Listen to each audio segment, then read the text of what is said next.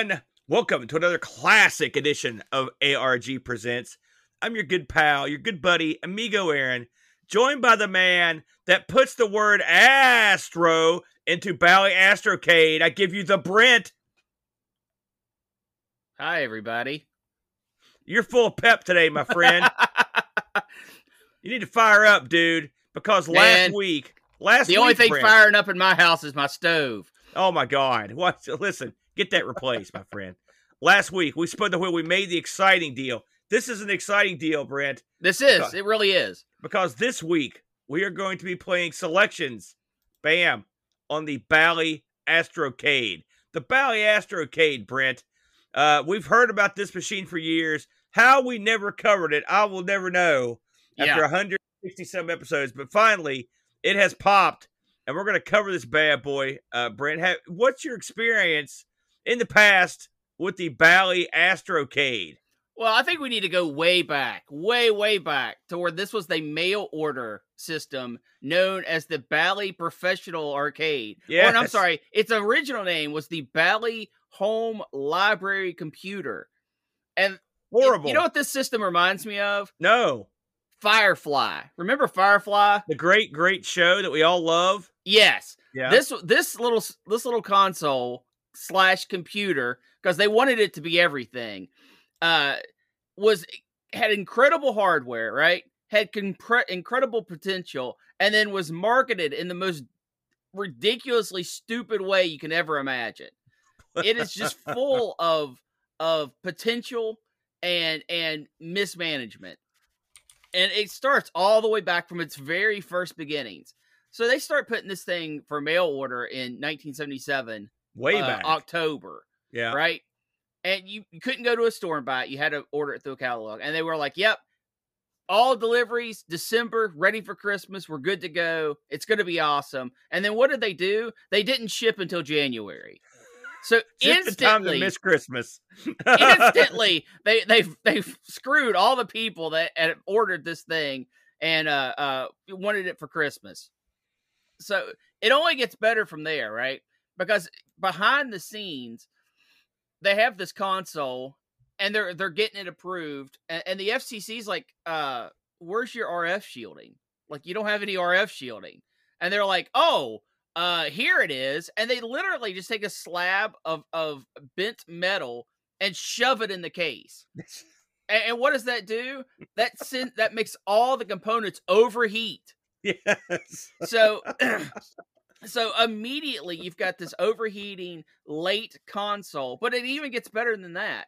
There are reports, both back in the day and people who own these in modern times. If you had this thing, right, and you put it on carpet, like you sat it on carpet, it would fry the machine. Like, you would turn it on, it would just fry the components from the static. The ESD? Yeah. So these things got returned in just mass. The return rate when these things first came out were just off the charts. Like nothing you've ever seen before. So right out of the gate, they're late. They've got hardware that is prone to failure. And then the marketing on this, they're not marketing this as a console. Just for a reference, this came out, it was supposed to come out the same year as the Atari 2600. So you're going up against some incredibly hard competition right out of the gate. So they say, you know what? We've got to get the edge. We want to do something a little crazy. Let's not market this as a console. We're going to market this as a computer / console, but a computer without a keyboard. The only way to input into this thing is it has like a 16 button, almost looks like a telephone keypad on the console, physically on the console. And they were like, yeah, that's how when you want to program something, there you go. That's how you get this stuff in there. Basic for this console, which was what they said was the programming language. It was going to be something else, but I'll get into that. The individual who programmed it didn't even want to do it, like put it on the system. She was trying to avoid doing a demo reel. So she's like, oh, I'll put basic on the system instead. And she did it so quickly. And the basic on this is pretty good. But she did it so quickly that she had to end up doing her other work too. So that's kind of funny. But it comes with an overlay, and you put it on your little keypad area.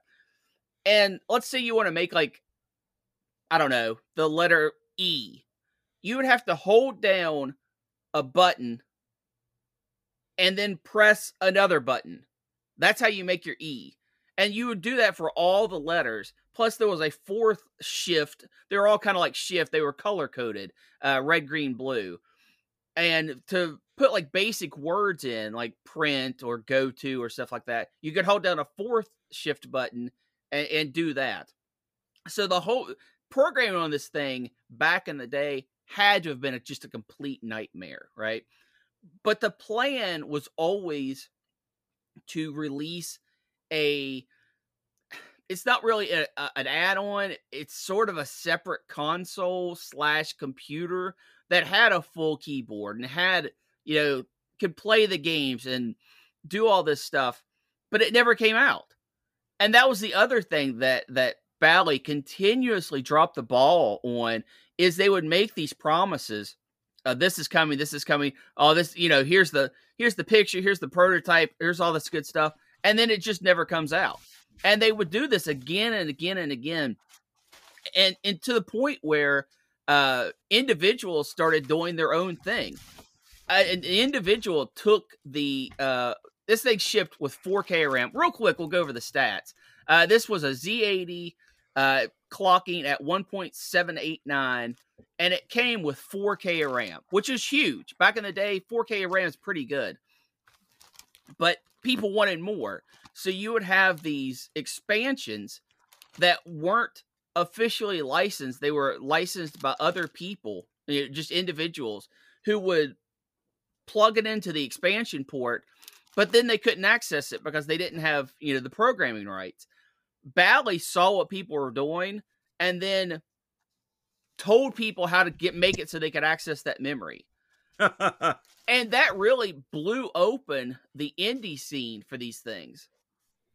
So you've got a console that has amazing graphics. It does an amazing resolution. You can get 160 I about died. 102 with 8 colors, or 320 by 204 with 4 colors.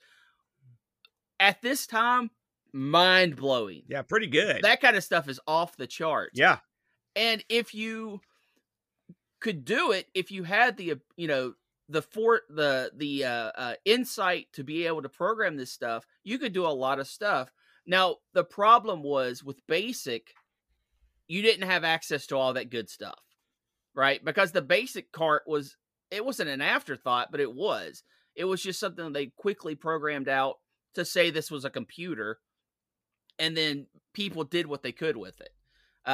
The BASIC games for this, for people who have programmed stuff in, a lot of them look like an Atari 2600 game, that kind of blocky feel. But then people started writing an assembly, tapping straight into the chip, and that had some amazing results. So the Bally Astrocade, which it later was known, and then it actually got sold to a third party who changed the name again.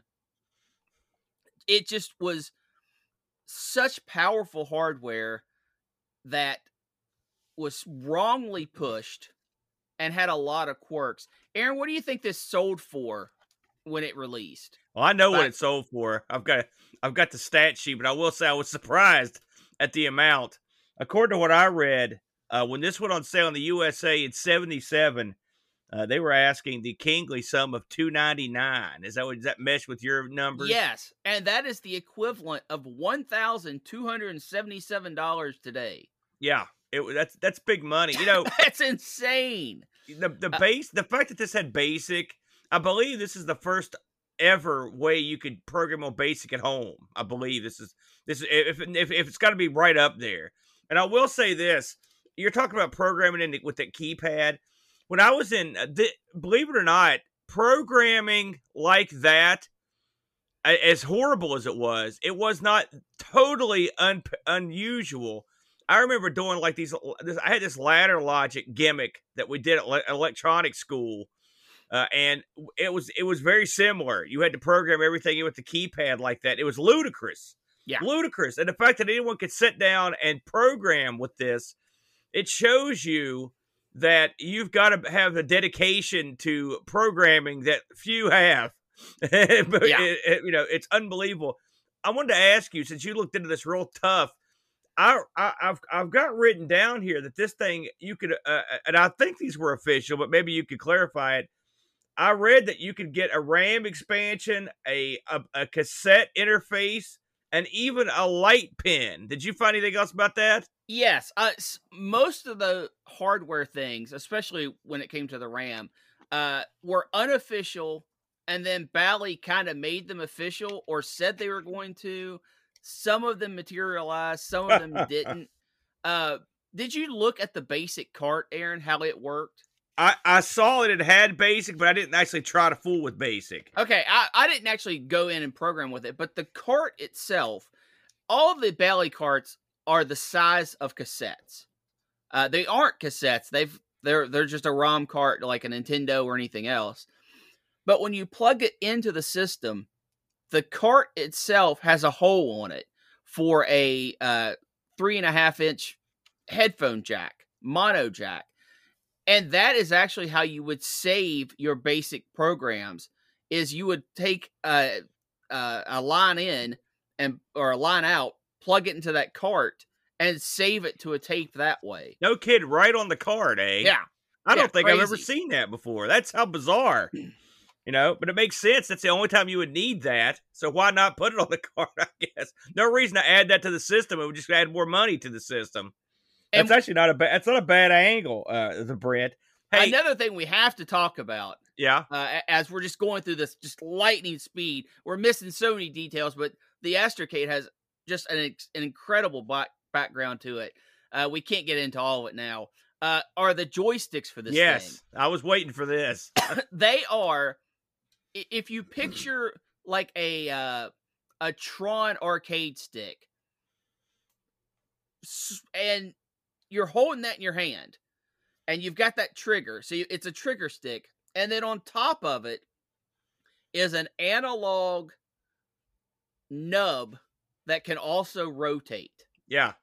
So it when you play it, you've got the pistol grip in one hand with a trigger, and then your other hand is on top of your hand controlling the joystick nub that can also rotate and, has a potentiometer doing that. It's not entirely unlike the Channel F, and it's sort of a similar concept. It's very similar, yeah. It's funny if you look at, I think it's Ralph Baer's, the original Odyssey, where he actually, the father video game, all that shtick. I believe the sticks he were using, this was sort of like what they defaulted to. Yes. They were literal joysticks. You just held them. They didn't have a base. I will say this shows you how innovative Atari was with their controller, which would probably blow away most of these early controllers in terms of the capabilities, but certainly in terms of the durability. Because yes. I read that these things have a rep of going down pretty easy, these sticks. And you can see why. I mean, analog control, that's all that stuff in the tilting. And so I like the idea. It's amazing that those early machines had that. But I mean, at the end of the day, the Atari joystick's more functional and certainly more durable than these early attempts. Well, I think what they were going for is, we have to remember where Bally came from, right? They were making arcade stuff, and they wanted to get in on this console boom before it really became a boom.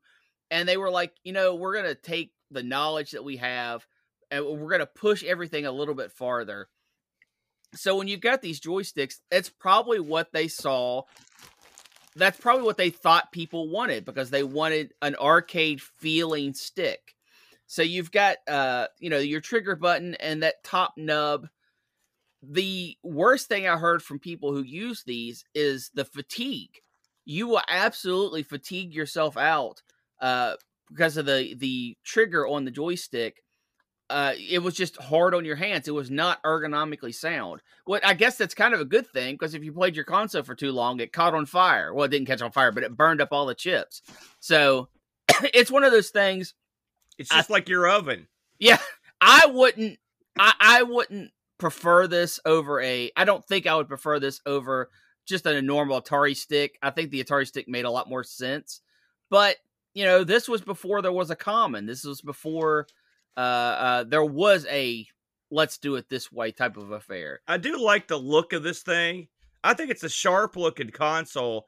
I like the boxes. The box art's good. And the keypad on the machine, I would say it's an unusual console, but I like it. It's very 70s looking.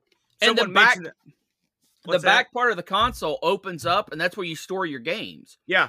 That's pretty keen too. Yeah, someone mentioned it looks like a desk, like a thing that you announce, get your secretary to come in the office type of thing. Little speaker box, intercom. It does look sort of like that. I will say, just in the interest of, if this sounds appealing to anyone, it does only have RF out, that's a duh. It's hardwired in. Yeah, and I was looking on eBay for these, and they're available, man. And by the way, there's a multi-cart that plays a universe of games. I read, and you can confirm or deny this, I read that there were officially about 40 titles released for this, and the multi-cart had probably 3 times that many games. So I'm assuming there's a lot of homebrew out for the Astrocade.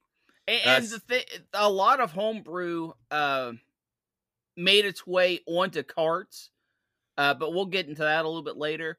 I think officially there's only about 28 games, but there are, when you first turn on the console, if you don't have anything in, you still have a game to play. Yeah, you have several. Yeah, well, you have several programs, just a couple games.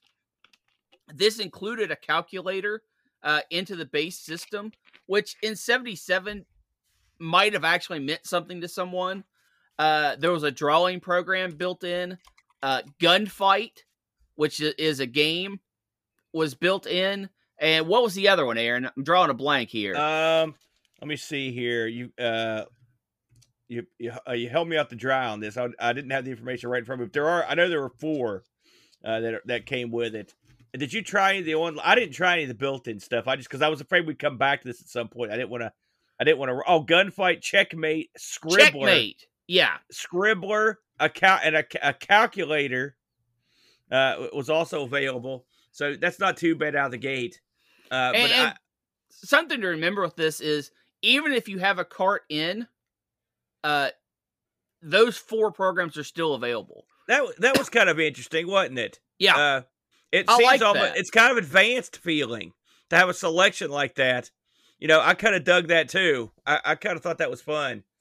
And the way it works is you put in your game, and when you turn the system on, it has a numbered list, 1, 2, 3, 4, 5 of what you can play, and then you just hit the number of what you want to load up. It loads it up. Yeah. So, good stuff, Brent. Well done. An excellent look. This is an interesting little. Oh, and also I want to thank our buddy over at Bally Alley, where I got the video. If you're watching this, and he's also our ipso facto #1 expert on the Bally Astrocade. Check out his channel over there. He also happened to win the Dragon's Lair Mini. Yeah. So serendipity, my friend. With all that said, Brent, we were tasked with picking a couple games from the Bally Astrocade, and I tell you this. We had no idea what we were doing, did we? I mean, I went into this completely blind. I don't think I'd ever played more than a couple things on this, and I certainly hadn't played the game I picked. And I'll go ahead and lead the dance this week, if I may, give you a chance to recuperate. And I will go, and listen, this was a no-brainer for your boy. When I saw this one, I went with a game that is peculiarly titled The Incredible Wizard. which is also what I am, I might add. The Incredible Wizard released January 1st, 1982, late release, Brent. This was developed by the Dave Nutting Associates and, of course, published by Astrocade. Two-player cooperative or solo single player. And so I'm going to jump ahead here before I talk about the Incredible Wizard and talk about the game that this is based on. And I'm going to draw upon you, Brent, before I even get too deep in this. The Incredible Wizard is Wizard of War, the arcade game.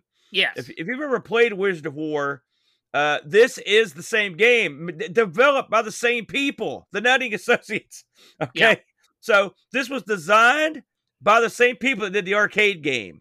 Okay. This was released on multiple platforms, Brent, including the Atari computers, the 5200, the 2600, and the C64. We've had two different releases of it. And I was unable to find out why they changed the name.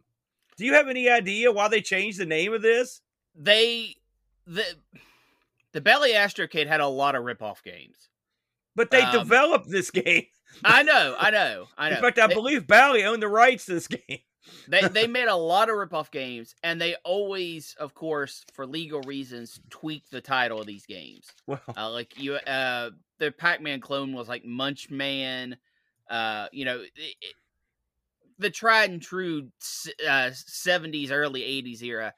I guess that they just said, you know what, we've done this with all of the other games. Let's just keep doing it. It's the only thing I can think of. Well, I looked, and I saw other people asking, and no one had a good answer. So your answer is as good as anyone else I've heard.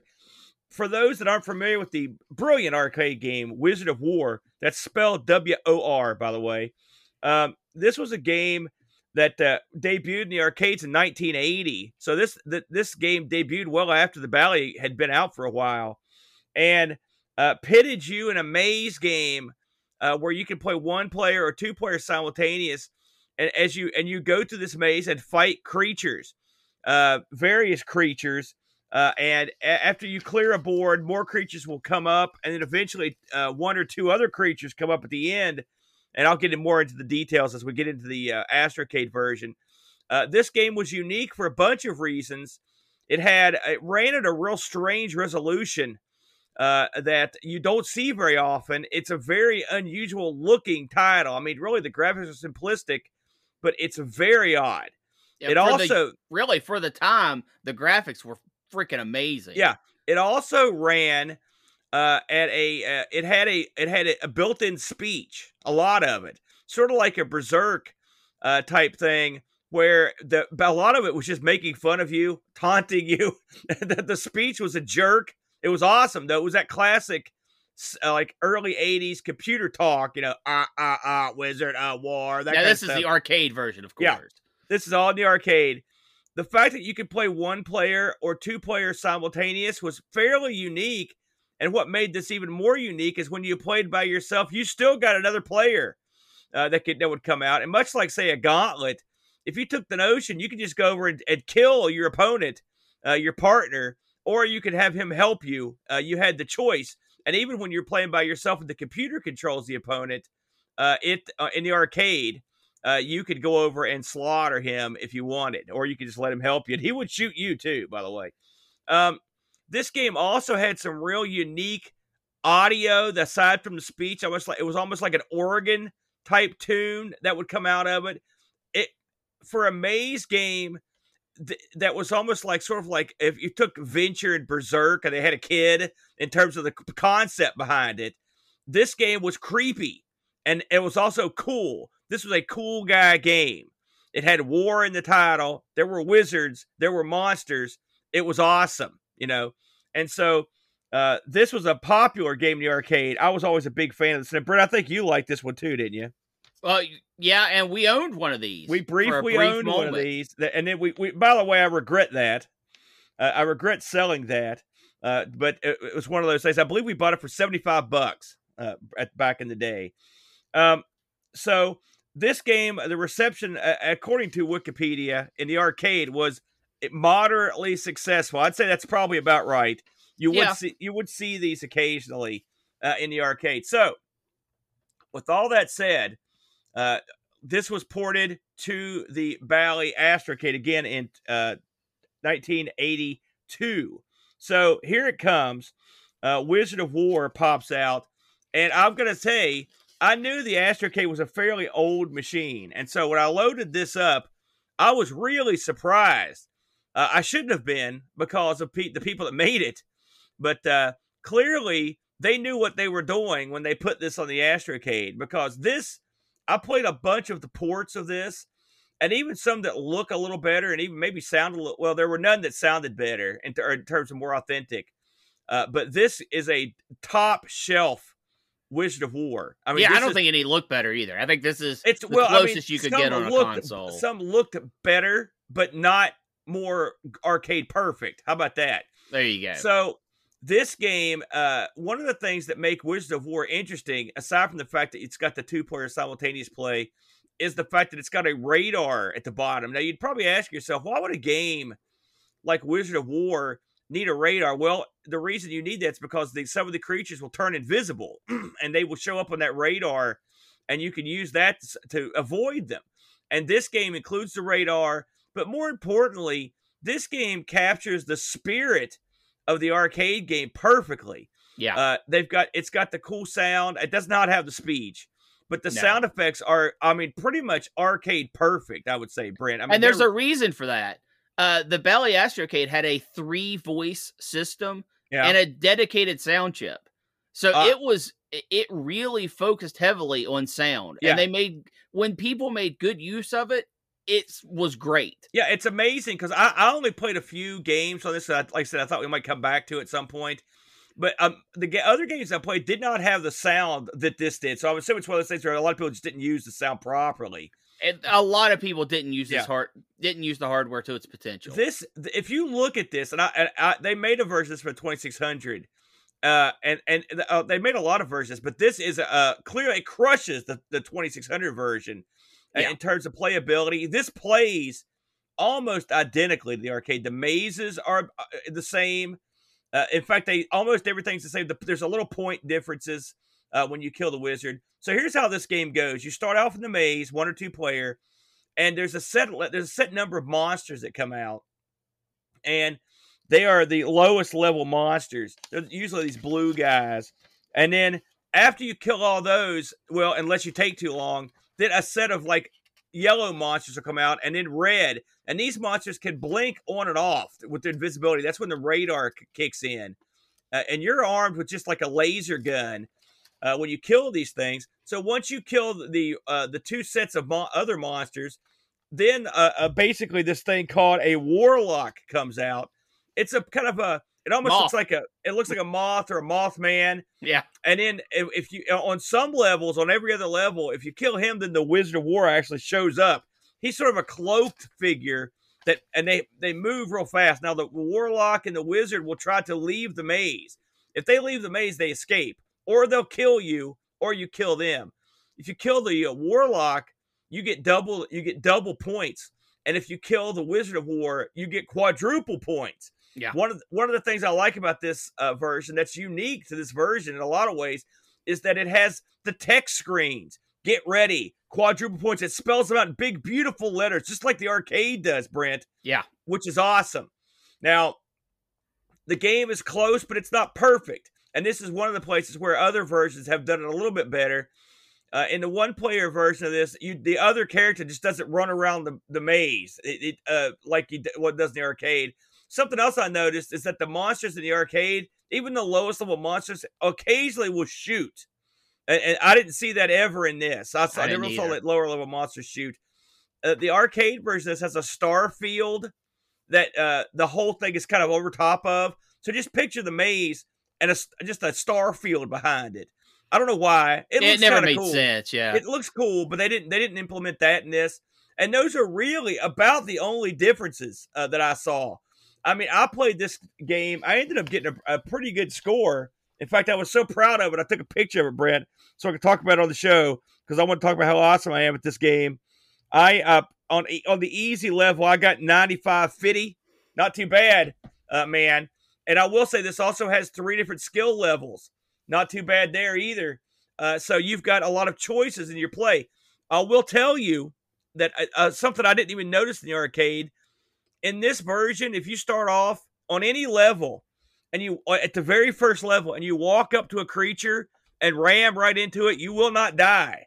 It gives you a few seconds of sucker time at the beginning of the very first level, which was also which I appreciate that. I think that's a good feature.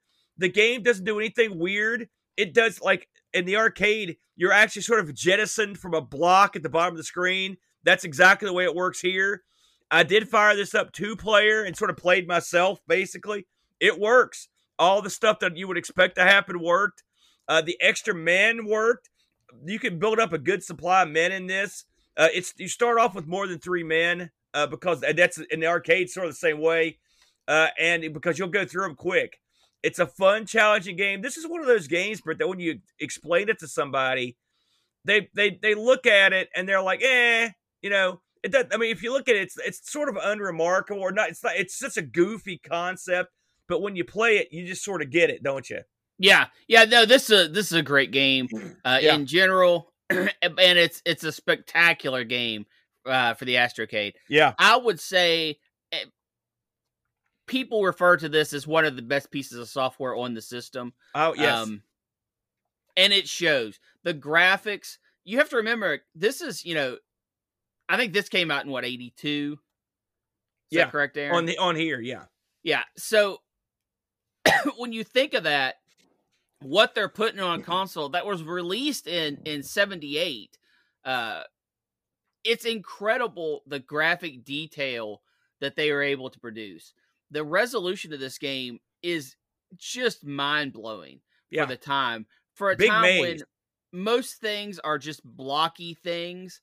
And this really goes a step beyond this. The sound in this is incredible. It doesn't have the voice, but come on, you're working with 4K. Yeah. So what do you expect? Yeah, I agree. Also, the fact that they can just shove all this into 4K of space is remarkable. This is, if you're going to fiddle with the system, this game is an absolute must play. I'm going to go on a limb. Okay, I think, given this system, the limitations, the time this was released, this has got to go down as one of the all-time great arcade conversions to a home system. I mean, especially for the era, it's remarkable how. Listen, I've played a crap load of Wizard of War, and this plays. I played this and the arcade and kind of went back and forth to see what the differences were. They got the mazes down, they got the radar down, they got the sound effects down. And the fact that this thing has 2-player simultaneous play. It also has the exits out the side, like sort of like Pac-Man. It's got that. And the sound. This game, part of a big grip of what makes this game fun is the unique sound effects, and this has got them. No other home system had sound effects like this that can. And I looked. I played the 5200 version. I played the C64 version. I played the 2600 version. They all had none of them were bad. All right. This is not the hardest game to port. No, it's a very portable game. None of them had the sound that this one did, and that even the C64 version didn't. This takes it to the house. A great conversion of this game, and we weren't the only ones that thought so. I looked up some critical reviews on this. Bally Alley in Digital Press gave this 10 out of 10. Video Game Critic A+. The Electronic Fun with Computers and Games 4 out of 4, and the All-Star Guide gives this 4 stars. This also was like awarded, like people were very impressed with this when it came out for the Bally Astrocade.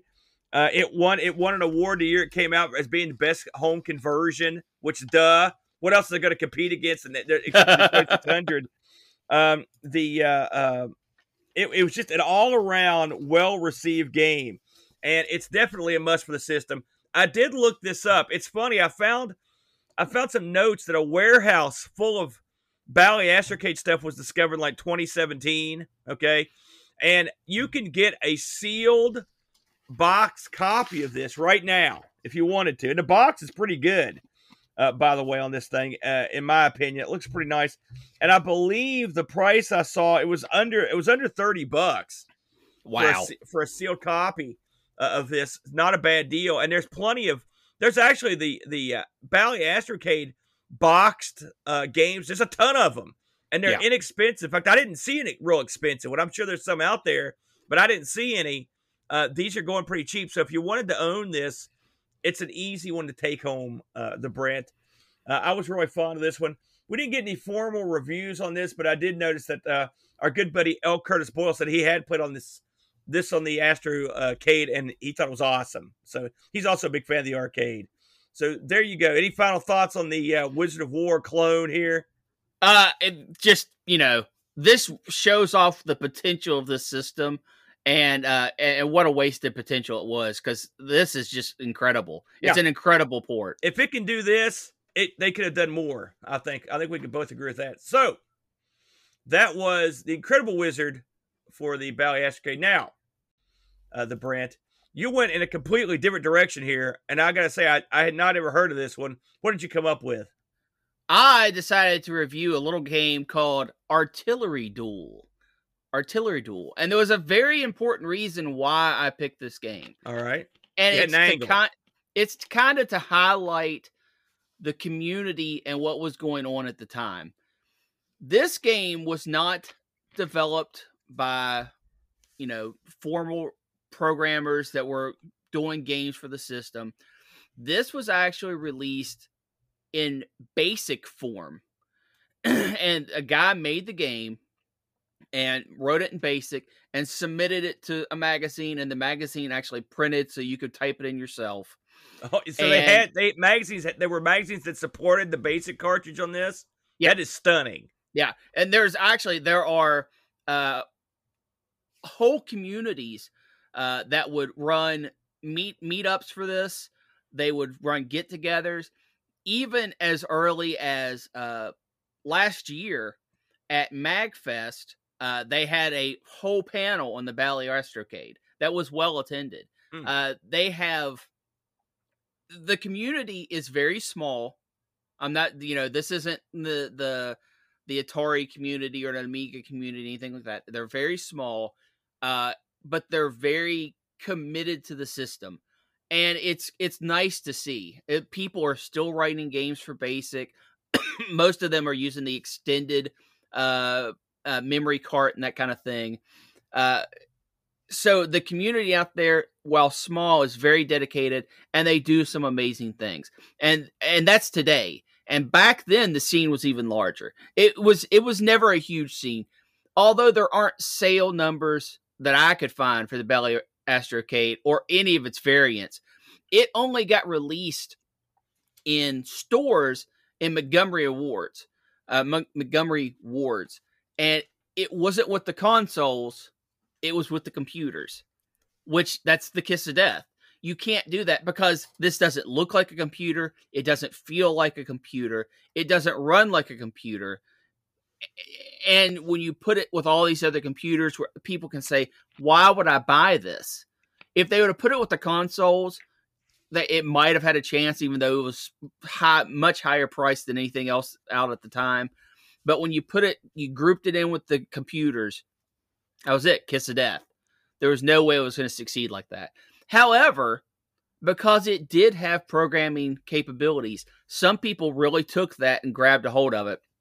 And they made Artillery Duel. And like I said, they sent it in. You could program this in on yourself. Not this version, not the color version that you're seeing now. His was a black and white version that could do all the same things, but didn't look as good. So that kind of got the attention of the folks over at Bally, and they were like, this is pretty good. So they took it and they brought it in-house, and they made a version of it to release on an actual cartridge. So you could get this game in a magazine, right, and program it in and play it. Or you could go and buy the souped-up graphics, souped-up sound, graphical version of it from a shelf, just like you'd buy any other game. It goes to show that, people were using the tools they were given to make some really nice games. So what is Artillery Duel? Artillery Duel is for 1 to 4 players, or actually 2 to 4 players.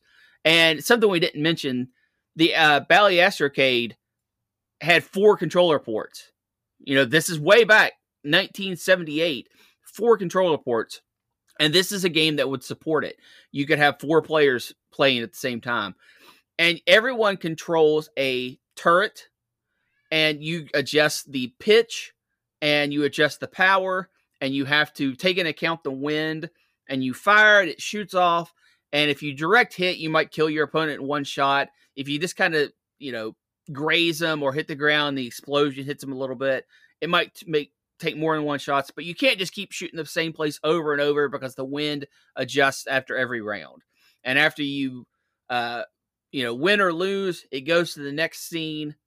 And all the terrain is randomly generated, which that's pretty incredible. And the scene is mountain sides that are, tree covered. And sometimes your bullets can get through the trees and sometimes they can't. But usually you're trying to avoid all that stuff anyway. And then it has little cutscenes after each stage of, you're walking to your turret and you get into it. And then your opponent walks in and gets into theirs. The biggest downfall of this game, because the graphics are pretty good. It has a little HUD in the informational bar where you're setting your power and your pitch. And it's just a little like spy camera that just shows you the picture of your enemy in this little picture in picture. Does it do anything? No. But it just adds to the overall feel of the game. So the graphics are good. The sound is incredible. The explosion effects are out of this world. But they didn't give you a computer player. So you have to play this with another person. And I think that is such a bummer. They could have just, even if the computer just shot randomly into the wind, sometimes he got you, sometimes he didn't. Such a bummer that you can't play this one player. Aaron, what did you think of your time spent with Artillery Duel? Well, I'll tell you, and some of the guys here in chat said the first thing I thought of was there was an old BASIC program where you picked a couple gorillas. I believe you tossed bananas at each other. It came with BASIC from way back, and this reminded me of that. This is your classic, artillery game. It's not like they reinvented the wheel here. Even no, they certainly didn't. But this is very well done. I'm like you. The little picture in picture at the top. It just adds to it makes it seem more advanced. You know. The fact that your troops march in, that it doesn't have any effect on anything, but it makes it feel like they put some time in it. The wind thing will switch, like you actually get to see the wind thing move, so it's like dynamic, basically. It's really easy to set up your powder from the power of your shot, the angle. You can see the cannon's angle change as you change it, which is appropriate. And this is one of those games where you sort of zero in on your opponent. The explosions are nice. I really like the sound effect of the bullet, the artillery shell going up and going down. It's simple, but it works perfectly, just like a whistle. And if you're on a particularly, if your enemy's on a particularly steep hillside that's real tough, and you have to angle the shot real high, I mean, you could load that barrel up with powder, and you'll hear that whistle go on for a long time as that bomb comes out of way up in the air. Yeah, which is cool. We play a lot of this game on the TeamSpeak regulars called Shell Shock Live. So this game is like the ultra ancient version of that, basically. If your tanks can't move and you've only got one weapon. So we play a lot of games like this still to this day. Yeah. I didn't know it was 4 players until you mentioned it to me. I didn't know about the 4 joystick ports. That's crazy. I had no idea about that. But I like the idea that it supports 4 players. Now, the lack of 1 player support sucks. You're right. But that was something that wasn't that unusual. The Fairchild Channel F, for example, and even at Atari, there are plenty of games that require you to play with a friend. Could they have added like some sort of real low-end generic computer player? Maybe, probably. My guess is that since they took this from a guy that I'm assuming they paid the guy who wrote this. Yeah, he was involved. He was involved. But I'm assuming that since he probably didn't have that in, it was probably a quick and dirty. What year did you say this came out? 82. Hey, so this is another kind of late in the day thing. Yeah. I will say it's fun to watch it render the landscape. I like the fact that the landscapes are all basically random, and it works. And they actually, the graphics are nice. The rendering's actually, it renders it pretty quick.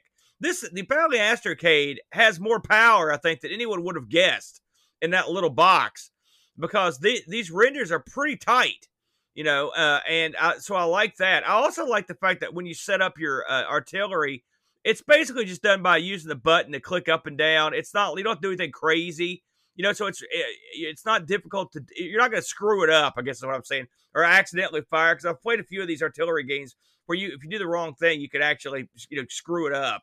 And so that's never good. So I like that aspect of it. But overall, I thought it was okay. Not the worst, not the best, but a passable game. Like I said, I only played it with myself, so I didn't get the fun of playing with people. I like the fact that when you blow up the enemy, like it chars the hillside. I do like that as well. And also the fact that your army walks off if they survived. So that was kind of neat too. But a decent game. I would. It's not what I would. I mean, if I had two people, I would probably sit around and play it. It moves quick enough to where it probably wouldn't get boring immediately. But I mean, it's not bad. Well, this actually came out, Aaron, on the Atari 2600, the ColecoVision, the Commodore 64, and the VIC-20. This actual game? Yes. No, this got ported. Huh? I didn't realize that this was actually got ported to other stuff. Yes. No kidding. And something that this game is kind of famous for is it was often one side of the double-sided carts, if you ever remember those, where you buy one game but get two, and you literally will have PCBs on both ends of a cart. You plug it in, and then if you want to play the other game, you take it out, you turn it 180 degrees and plug it in the other way. This was a big player in that. And I think that's a perfect fit. I think this is good enough to be a game that you put it in, you play a little bit, and you turn it off, and everybody's happy about their day. And to have it bundled, basically, with another game is nice. Very nice. Very good. But I wouldn't go out of my way to play this. I mean, there's better variations. But it's worth taking a peek at if you got a buddy to shoot at. I agree. I think it's an interesting game. Did you find any reviews on this one? No, but I did find the cart on eBay. Yeah. And the loose cart sold for around $15 American. Yeah. So, it's very obtainable. Very obtainable game. I found that most of these games were actually pretty reasonably priced for the long and short of it. I've got to say, as we close up here on the Astrocade, an eye-opening look to me. I mean, I knew about this machine, but I mean, if you stack this up against something like the Fairchild, I mean, I think this crushes the Fairchild. Oh yes, absolutely. And not to disparage the Fairchild, because we found some fun games on there, but I mean, graphically and sound wise, it's a superior system. Yeah, but it also had a superior price tag. Well, yeah, it makes me wonder if they'd had their act together, they'd bypass the mail order crap, they'd bypass making this a limited Montgomery Ward's item. By the way, as I recall, Brent, when you said that it chimed a note in my head, I believe the Montgomery Ward's was also the exclusive dealer, at least for us, for the Odyssey 2. So I think so they must have upgraded. So they had a knack for picking the loser in the console battle. But and they didn't even get to Montgomery Ward's until Bally was out of the picture. That was the new owner that went and tweak the name and put it into the actual storefronts. So Bally couldn't even get that far with the system. It was it was poorly handled. It was absolutely certainly too expensive for the time. No one was going to drop that kind of money on a system that had, especially since it had so many problems and it earned a bad reputation for having those problems. In a different timeline, I really think Bally Astrocade could have meant something more. They had the name. They definitely had the technology. it just it all fell apart. Yeah, I agree. And just one more plug for our buddy Bally Alley. I learned a lot just from looking at his videos and stuff. If you want to become an expert in the Bally Astrocade, see a lot of the games played, check out Bally Alley's channel over there. He is the Bally Astrocade expert. We're the expert in only one thing, Brent. You know what that is, don't you? Failing? Okay, two things. Also the wheel. Oh. Also the wheel. Well, Brent, we got an interesting lineup this week. I've added two pieces. I couldn't help but notice that I didn't get more pieces this week, Brent. But I know you've been under the gun. So to punish you, this week's Retro Rewind piece, the Atari Falcon. Why? It's back. Yes, eat it. And we never did a full show on this, so we're going to go back with our new piece, Modern 8-Bit. Modern 8-Bit, Brent. So that's what we're doing this week. Are you ready, sir? I am. Let's get not those. And by the way, people in the chat, there are plenty of chat pieces on here, so be ready. Here we go. Here we go. See what we get here. And we have got, look at that, on its first spin, bam. This is a suggestion by our good pal Pack Billy, Brent. Bam. Yes. Modern 8-Bit. Modern 8-Bit. I think that's not the worst thing that we could have rolled on that wheel, my friend. The old Modern 8-Bit. No, I think that is very open for some fun games. You know, this was a piece, and we're kind of going through these. This was something we spun on our Thanks for Giving Marathon just a couple years ago. Again, this was one from Pack Billy. Brett, speaking of marathons, I want to get a quick plug in here for everyone. It's coming, my friends. It's Amigathon 2021. It's never too early to plug. I'm going to make this huge here. It's Amigathon. It's happening July 24th, 2021, Brent. We've got a lineup of megastars that are going to be appearing on this. Amiga Bill, Dan and Ravi are going to be here. Kim Justice is going to contribute. Tin Mark, our good buddy Doug, Control Art Reese. We're going to have other big-time players. Boat is continuously negotiating for people to help us raise funds for the Children's Miracle Network. If you are interested in contributing, you don't have to wait. You don't have to wait till the 11th hour, Brent, as they used to say on the old WCW hotline. Don't wait till the 11th hour to order the pay-per-view. You don't have to wait till the 11th hour to contribute. You can go over to Amigathon.com. And we are already taking contributions. And by the way, the Brent, we have already amassed in excess of $1,000 over there. Nice. And I want to give our buddy Frank a big thumbs up. He matched funds up to $500. He runs RetroRewind.ca, a real good guy and a friend of the community. By the way, he's also just picked up Coco hardware. He's going to be supporting the SDC and some other stuff. So he does Amiga, C64, Coco. He keeps expanding. So check him out. Thank you, Frank, for matching funds. Thanks to everybody that's already contributed on the Amigathon.